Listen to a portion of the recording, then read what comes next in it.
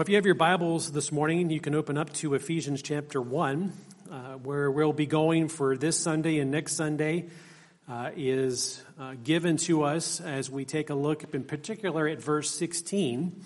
But I'd like to go ahead and read verses 15 and 16 together.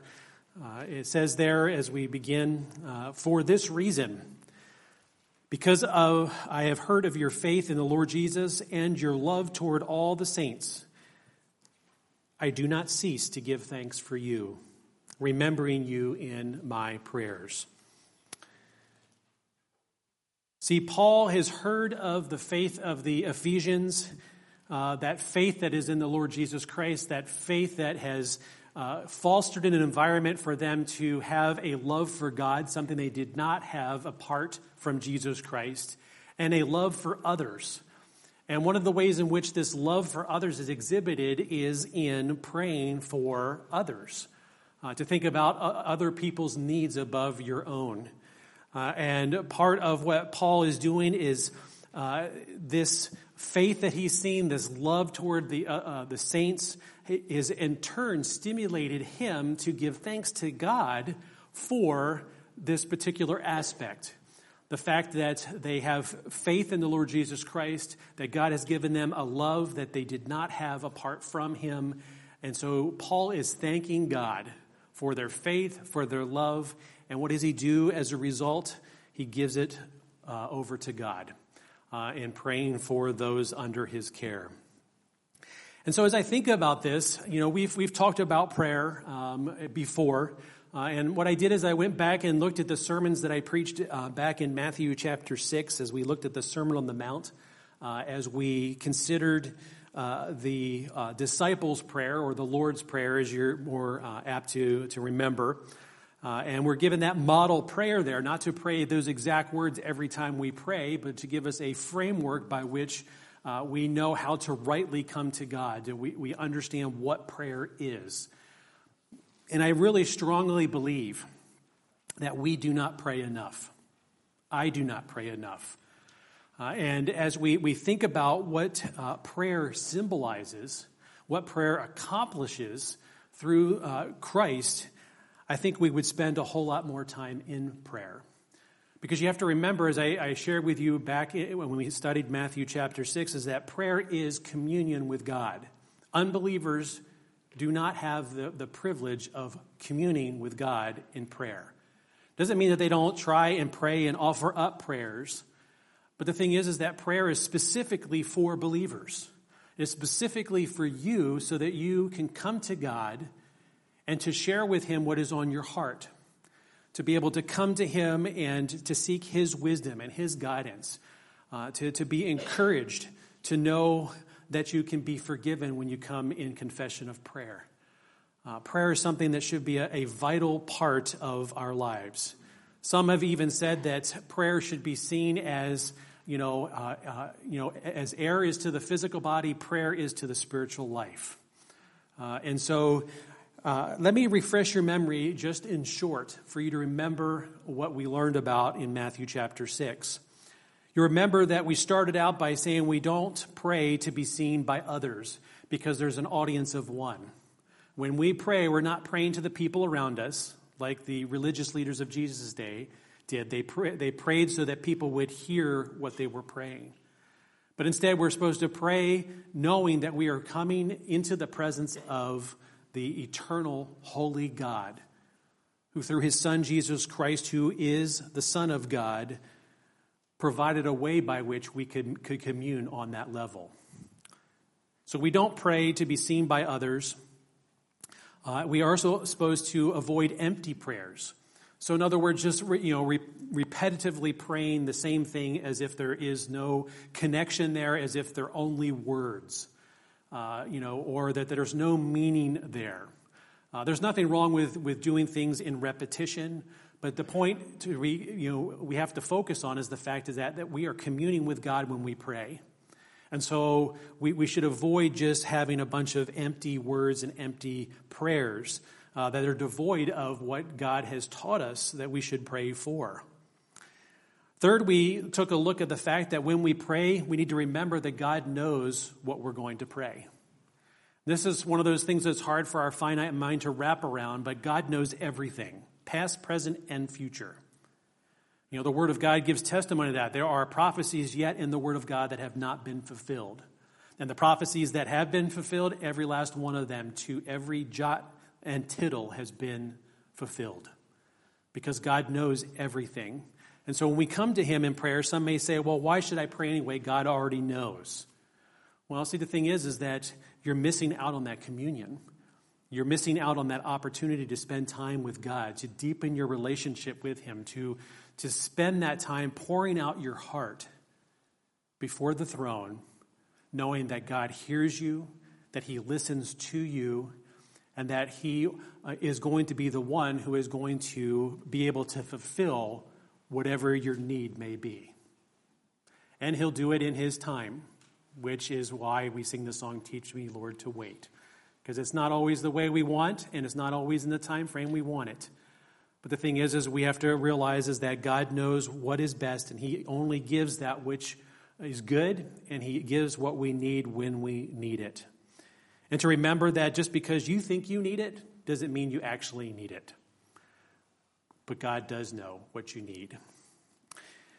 Fourth, we consider the fact that prayer belongs to God, and so we have to come to him in a right way. Part of that is making sure that we're not seen by others, to avoid empty prayers, and to remember that as we come to God, we're not informing him of something he does not know. But also, too, remembering that the reason why we can actually pray is because of Jesus himself. I liken Jesus to the pipeline of prayer, because it's through his righteousness that we are able to come into the throne room of God. It's because of Christ's righteousness that we can actually commune with God, that we've been made right with him. And the Holy Spirit is our partner in prayer. He is the one that helps us when we are in those moments of weakness.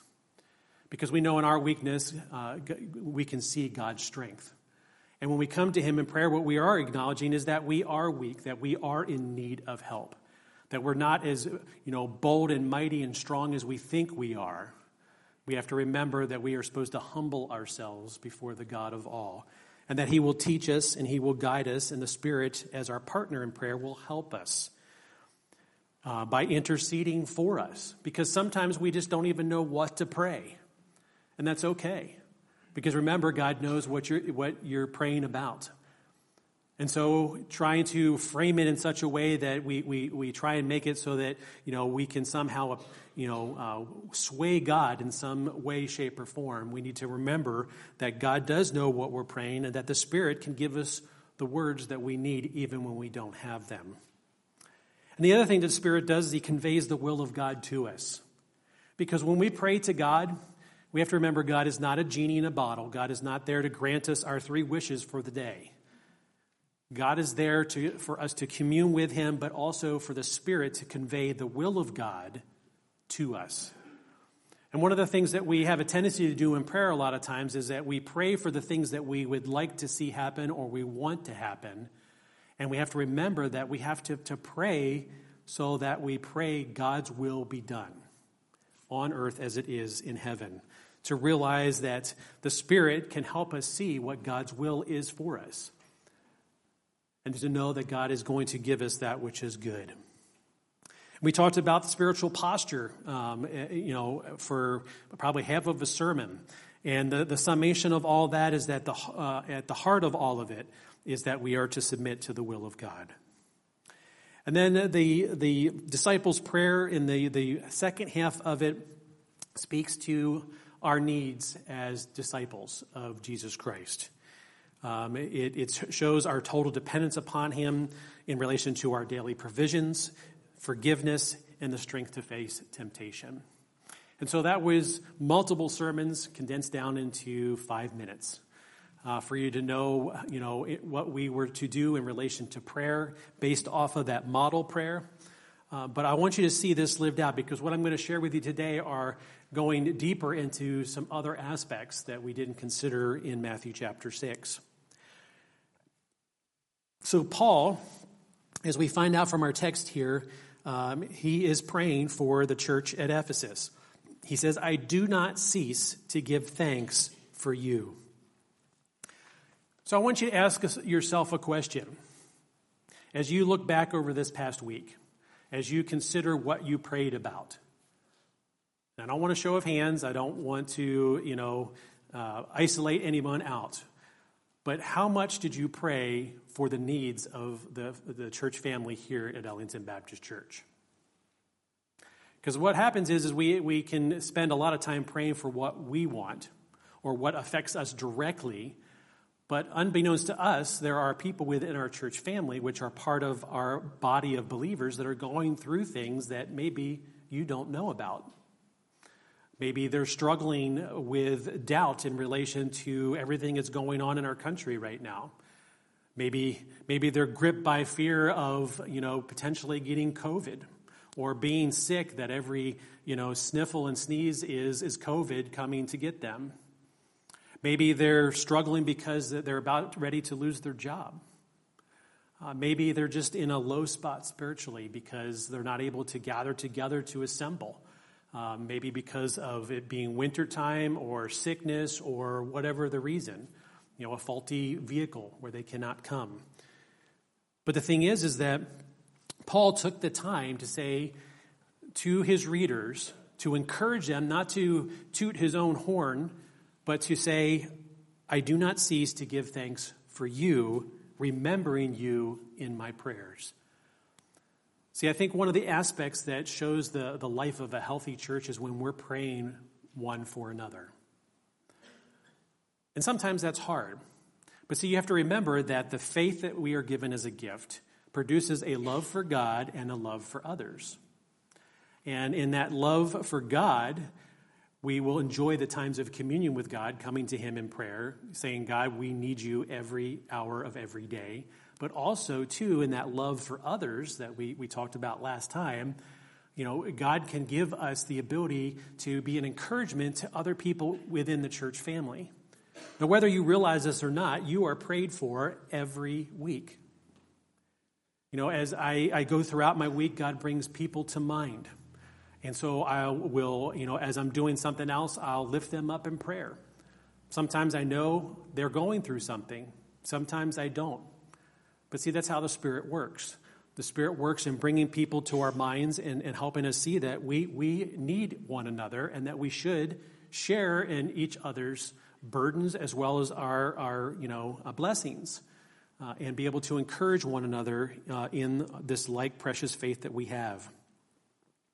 Well, see, Paul did this for all the people under his care. And I just want to share 3 examples with you because he ended up speaking this way as he prayed for those under his care.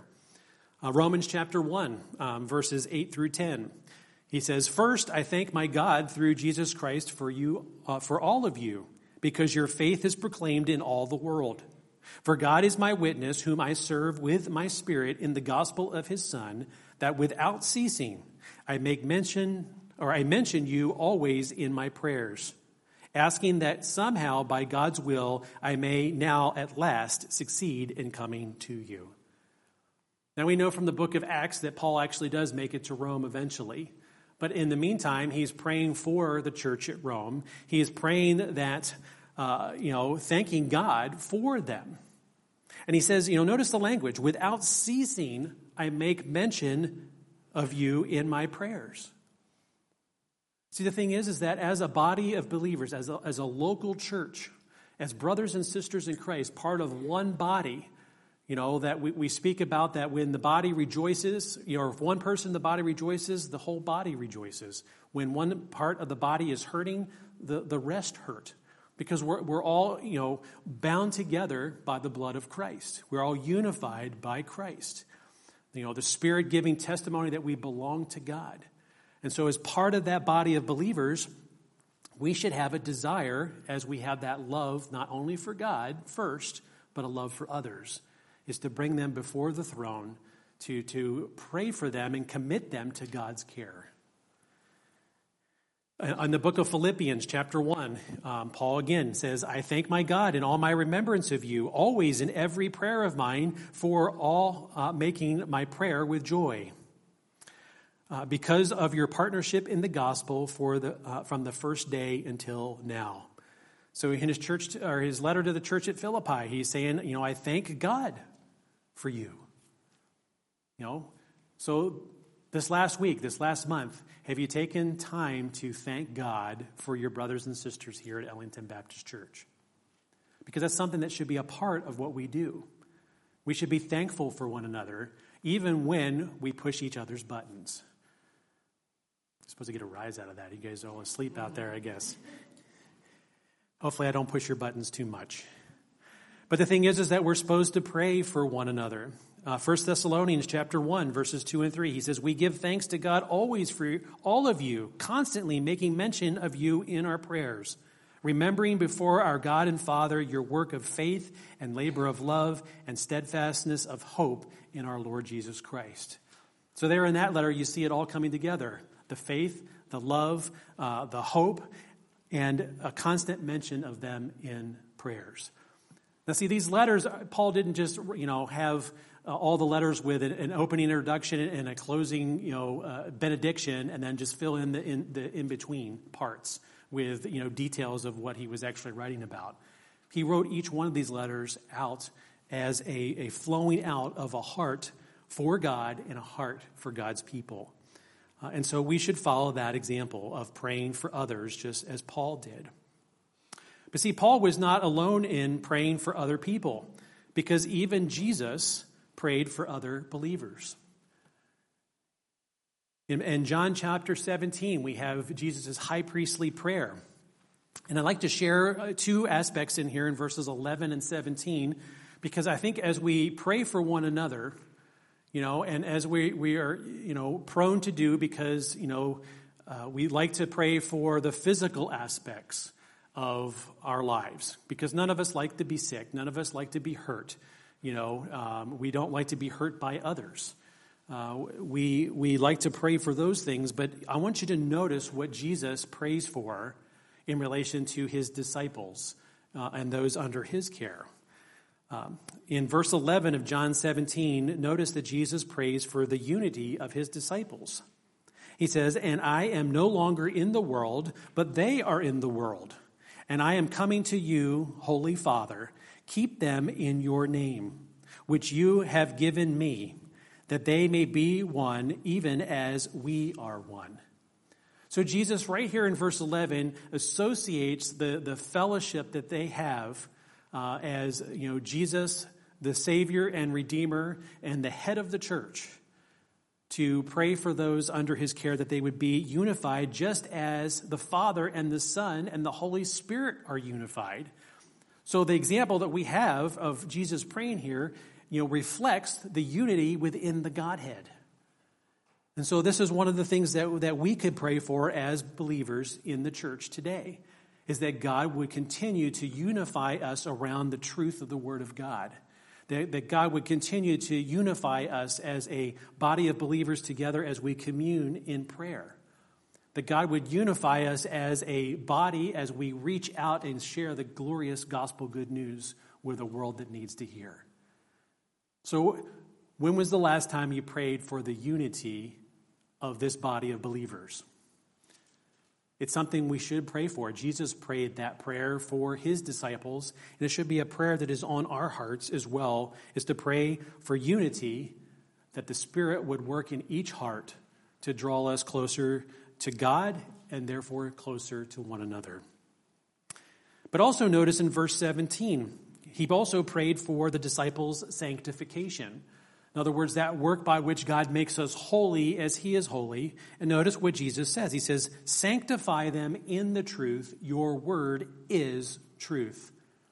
So part of something else that Jesus prayed for, besides unity within the body of Christ, he also prayed for the word of God to sanctify them. So in other words, the equivalent would be for us as believers today as we are having the opportunity to open up the Word of God today, that God through his Spirit would sanctify this truth in our hearts, because God's Word is truth. See, the reason why I preach from the Word of God is because I have nothing to give to you in and of myself from a spiritual standpoint that is going to help you in any way. As many churches that are filled with pastors and preachers that will tell you that, you just need to believe in yourself and be a great motivational speaker to pull people in, as if what they have is what they can give to others to make them, better before God. Well, the thing is, I have nothing in and of myself that's going to make you any better in relation to your walk with God. But I can, through the power of the Spirit and the power of the Word, which is truth, proclaim to you that truth. Because I don't preach my words, I preach the Word of God.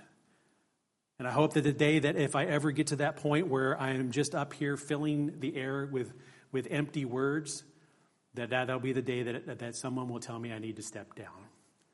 Because we need to stand on the Word of God. And that was important to the Son of God, that as he's praying in his high priestly prayer for the infant church at this point, he's saying to the Father, sanctify them in the truth, your word is truth. So that's something we can pray for one another, that the Word of God would have its great work in each of our lives. But also in Luke chapter 22, Jesus' final teachings before going to the cross. Notice what he prays for Peter. He prays that his faith would not fail in verses 31 through 34. And you're familiar with this passage. He says, Simon, Simon, behold, Satan demanded to have you, that he might sift you like wheat. But I have prayed for you that your faith may not fail. And when you have turned again, strengthen your brothers. In verse 33, Peter said to him, Lord, I am ready to go with you to prison and to death. Verse 34, Jesus said, I tell you, Peter, the rooster will not crow this day until you deny 3 times that you know me. See, Jesus even knew what Peter he had good intentions. His words were, words that you would want to hear. But see, Jesus knew Peter's heart. And he knew that, as Satan had demanded to have him, to sift him like wheat, that Jesus prayed for him that his faith would not fail. Peter did have a crisis of faith because he did exactly as Jesus said he would. Before the crow, the rooster crowed on that day, he did deny knowing Jesus 3 times. But that was a teaching lesson for Peter, for him to realize the power of God that would be utilized through him from the day of Pentecost forward, as God gave him by his grace the ability to preach powerful sermons and to stand for the truth, no matter what that meant for his life. So Jesus prayed that his faith would not fail. That's something that we should pray for one another, is that we would stay strong in the faith, that we would stand in God, to not stand in our own strength, but instead realize the importance of God in and through everything pertaining to your salvation. Don't underestimate what God can do. And realize that, yes, you may be able to do things in your own strength. You may be able to rely on your gifting. But the thing is you're missing out on the power of what God can do. And then when the time of crisis comes, you don't know whether or not if Satan is demanding to sift you like wheat or demanding to sift Ellington Baptist Church like wheat. And so we need to make sure, just like Jesus prayed for Peter, that we pray that for one another, that you pray that for me as your pastor, that I will remain faithful to the truth, that I would not fail in my faith in the Lord Jesus Christ. And the second thing was in verses 39 and 40. As he's in the Garden of Gethsemane, he prayed for his disciples to not enter into temptation. It says there, and he came out and went as was his custom to the Mount of Olives, and the disciples followed him. And when he came to that place, he said to them, pray that you do not enter into temptation. And see, this is a prayer that we should be praying not only for ourselves, as we walk each and every day, realizing that there are temptations all around us to partake in the things of this world and of the sinful flesh and of what we used to be. because temptation will always be there. As long as you have this sinful flesh that still battles, even though you're not a slave to sin, you still can sin. That's why if we confess our sins, he's faithful and just to forgive us our sins and to cleanse us from all unrighteousness. The thing is as Jesus is praying for them, he's saying, pray that you yourselves don't enter into temptation. So that's something we should be praying for one another as well. Because I can guarantee you there's temptations even as you're sitting right here. Temptations to be thinking of things elsewhere, to not be focusing on why you're here, or to be, thinking whatever. Our minds need to be held captive by the Word of God. And you know how our minds can wander. So things as you see Jesus giving us the example, he prayed for unity, he prayed for sanctification, he prayed that the faith would not fail, and he prayed not to enter into temptation. And I think those are 4 things that we should be praying one for another as believers in Jesus Christ.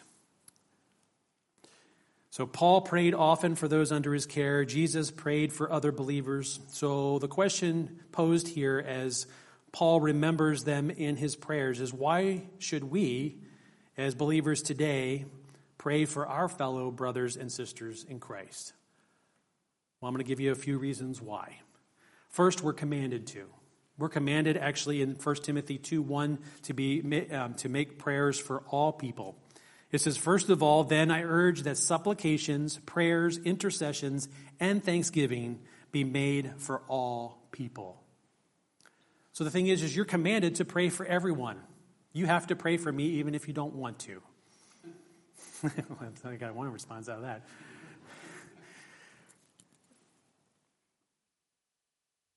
We're commanded to pray. It doesn't matter who they are. It doesn't matter if they're related to us. It doesn't matter if we like them in what they do. If they're contrary to how we think. If their personalities are different, it doesn't matter. We're supposed to pray, making prayers for everyone. It says supplications, prayers, intercessions, and thanksgivings. See, because God gives you, through that gift of faith, a love for God and a love for others, and gives you the ability to pray for others, giving thanks for them, even if, like I said, they push your buttons. Second, prayer is a powerful weapon in our armor. Ephesians chapter 6, verse 18. That's a passage that we'll get to eventually in the book of Ephesians, but it's the armor of God. And in verse 18, after speaking to the armor of God, it says, praying at all times in the Spirit. So, you're supposed to pray at all times, and you do it in the power of the Spirit, so that you are not a resounding gong, so that you're not praying empty words, so that you're not praying to be seen by others, but you're praying because you're communing with the living God.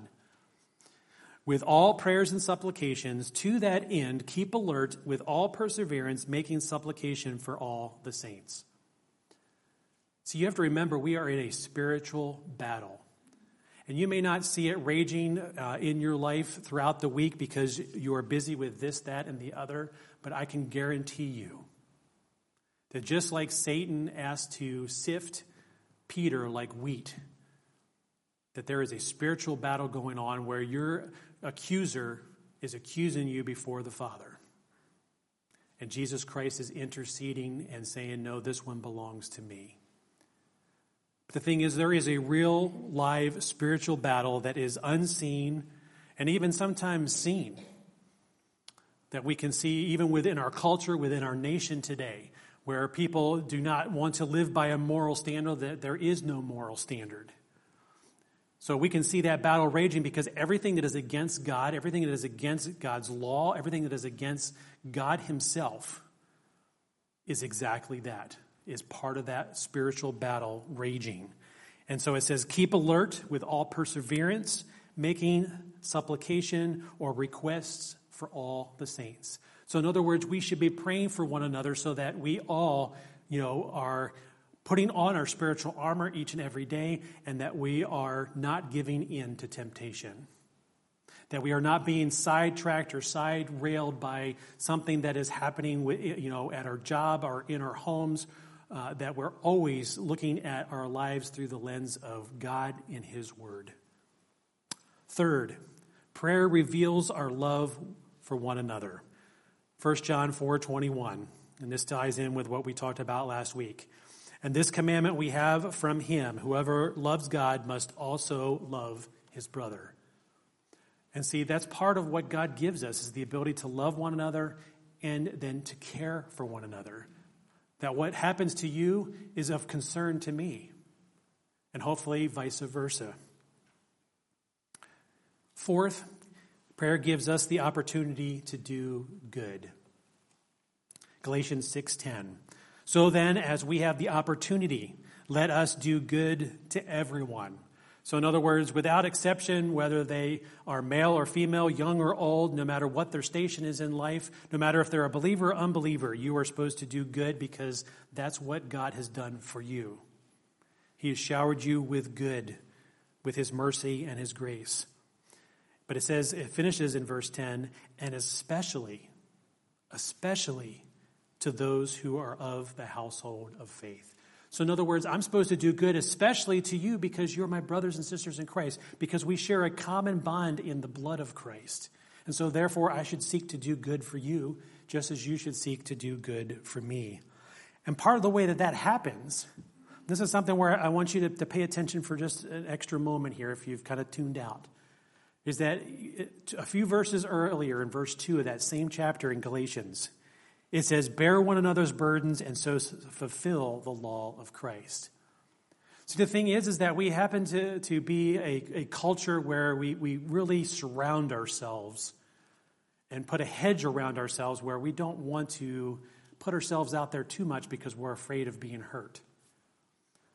Now, I'm not saying that if you are to share something within the church family that is a guarantee that you won't be hurt. Because again, we are still sinners saved by grace. And sometimes people do mean and hurtful things.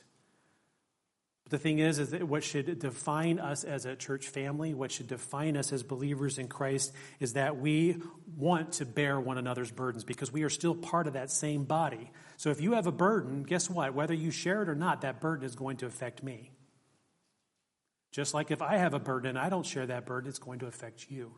Because we're intertwined. We're part of one body. And just think of it from a physical standpoint. When one part of your body's not working, guess what? It affects your entire body. And sometimes things are not the way they're supposed to, and you don't even know it until you find out by accident that something wasn't right in your body. And you find yourself in emergency surgery having something done. Well, the same is true spiritually. And so the thing is that you need to be sharing your burdens. Because in order for me to pray for you in a more specific way and to lift that particular, petition to the Lord, I need to know what's going on. And you need to be willing to share and to trust that I'm going to love you because I have a love for God because of the faith that we both share in the Lord Jesus Christ. And that's what makes a healthy body when we're able to do those things. Because I still pray for you even if I don't know all the little details. But there's something liberating about sharing the burden that you're going through. And the thing is, part of this body is that I may not have experienced in the same set of circumstances everything that you're going through, but it doesn't mean I cannot sympathize. It does not mean that I can't bring it before the Lord. But Jesus can sympathize with us because he experienced everything to a degree that we will never experience, yet without sin. So we can bring it to him through the Spirit. And finally, prayer gives us help in time of need. Hebrews 4:16 says, let us then with confidence draw near to the throne of grace, that we may receive mercy and find grace to help in time of need. Well, how do we draw with confidence to the throne of grace? By the blood of Jesus. Because he is our Savior, he is our Redeemer, he is the one that has given us his righteousness. So that gives us the ability to come into the presence of Almighty God, to commune with him in prayer. To talk to him as I can talk to my children or my wife or my friends. And to share the most intimate, personal things that are on my heart or on my mind. Because God does care. That's why he tells us to cast all of our anxieties on him, because he cares for us. So how should this inform our lives today? Well, I'm going to close with a quote. Charles Spurgeon said, "It's not a matter of time so much as a matter of heart. If you have the heart to pray, you will find the time." Take that in for a moment this morning. Because maybe your first prayer today might be for yourself, for God to give you a heart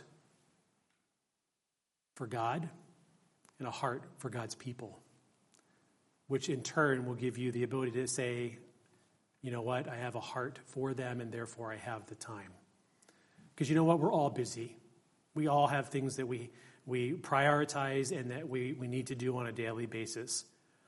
But don't believe the lie that you do not have enough time to pause and to bring someone before the throne. When those prayer chain texts come through, you have the time to take that moment and just lift them up. It doesn't have to be long prayers. It doesn't have to be verbose. It doesn't have to be a bunch of words for it to be meaningful and for God to recognize that you're recognizing a burden or a spiritual need, or even to praise the Lord because of a blessing, because someone got a job, or a baby was just recently delivered safely, or whatever it may be. See, we have the privilege of coming and doing this, and the thing is if you have a heart to pray, you will find the time to pray. Prayer meeting is at 5 o'clock on Sunday nights. Now, I'd be foolish to think that everyone who's here this morning could be at prayer meeting, but maybe that's my limited mind thinking of people coming to prayer meeting. Whatever the reason, doesn't matter what it is. If you have a heart for prayer, then you will make time for prayer. And you know what? You can do that just you don't have to bow your head, close your eyes, fold your hands like you're taught if you grew up in the church. Remember, prayer is communion with God. You can talk to God as you're doing whatever. So take advantage of that. And next week, I'm going to, in part 2, speak to what are some of the major hindrances to our prayers. Because there are things in our walk that can hinder our prayers. And I'm going to speak to quite a few. That'll be most of what I'll speak to next Sunday. But then I'll finish out with powerful and effective prayer. How do we pray powerfully and effectively? Because we need to. And honestly, in our day and age, and maybe there have been other pastors and prophets of old that said that we really need to be spending time praying, but I can never tell you enough. We need to be people of prayer. Because the world around us is raging. The truth is being trampled into the ground. And we might be in the very last days, but that should not stop us from praying all the more earnestly, praying for the salvation of those we love, praying for the salvation of those we don't have a fond love for. Because God can give you the ability to love others no matter what, remember? It's not a matter of time so much as a matter of heart. If you have the heart to pray, you will find the time. Let's pray. Father, Lord, we thank you for prayer, that we can come into your presence. Father, we all need improvement in this area. And we can spend all kinds of time thinking of the why nots and the where tos, but may we, as we start in this new year, as we have the opportunity to share prayer requests through the cards that are in the black boxes, to the prayer board for our missionaries out in the hallway, to the church family, whether they're present in person, whether they're listening online, whether we are holding on to a burden that we're struggling with that we should have shared a long time ago but didn't. Father, give us the ability to trust one another and ultimately to trust you, because it's all about you. It's all about what you are able to do to a heart that's surrendered, to a heart that sees the power of prayer. And so, Father, give that to each one here today and those listening online. And, Father, we'll give you the honor, the praise, and the glory in Jesus' name. Amen.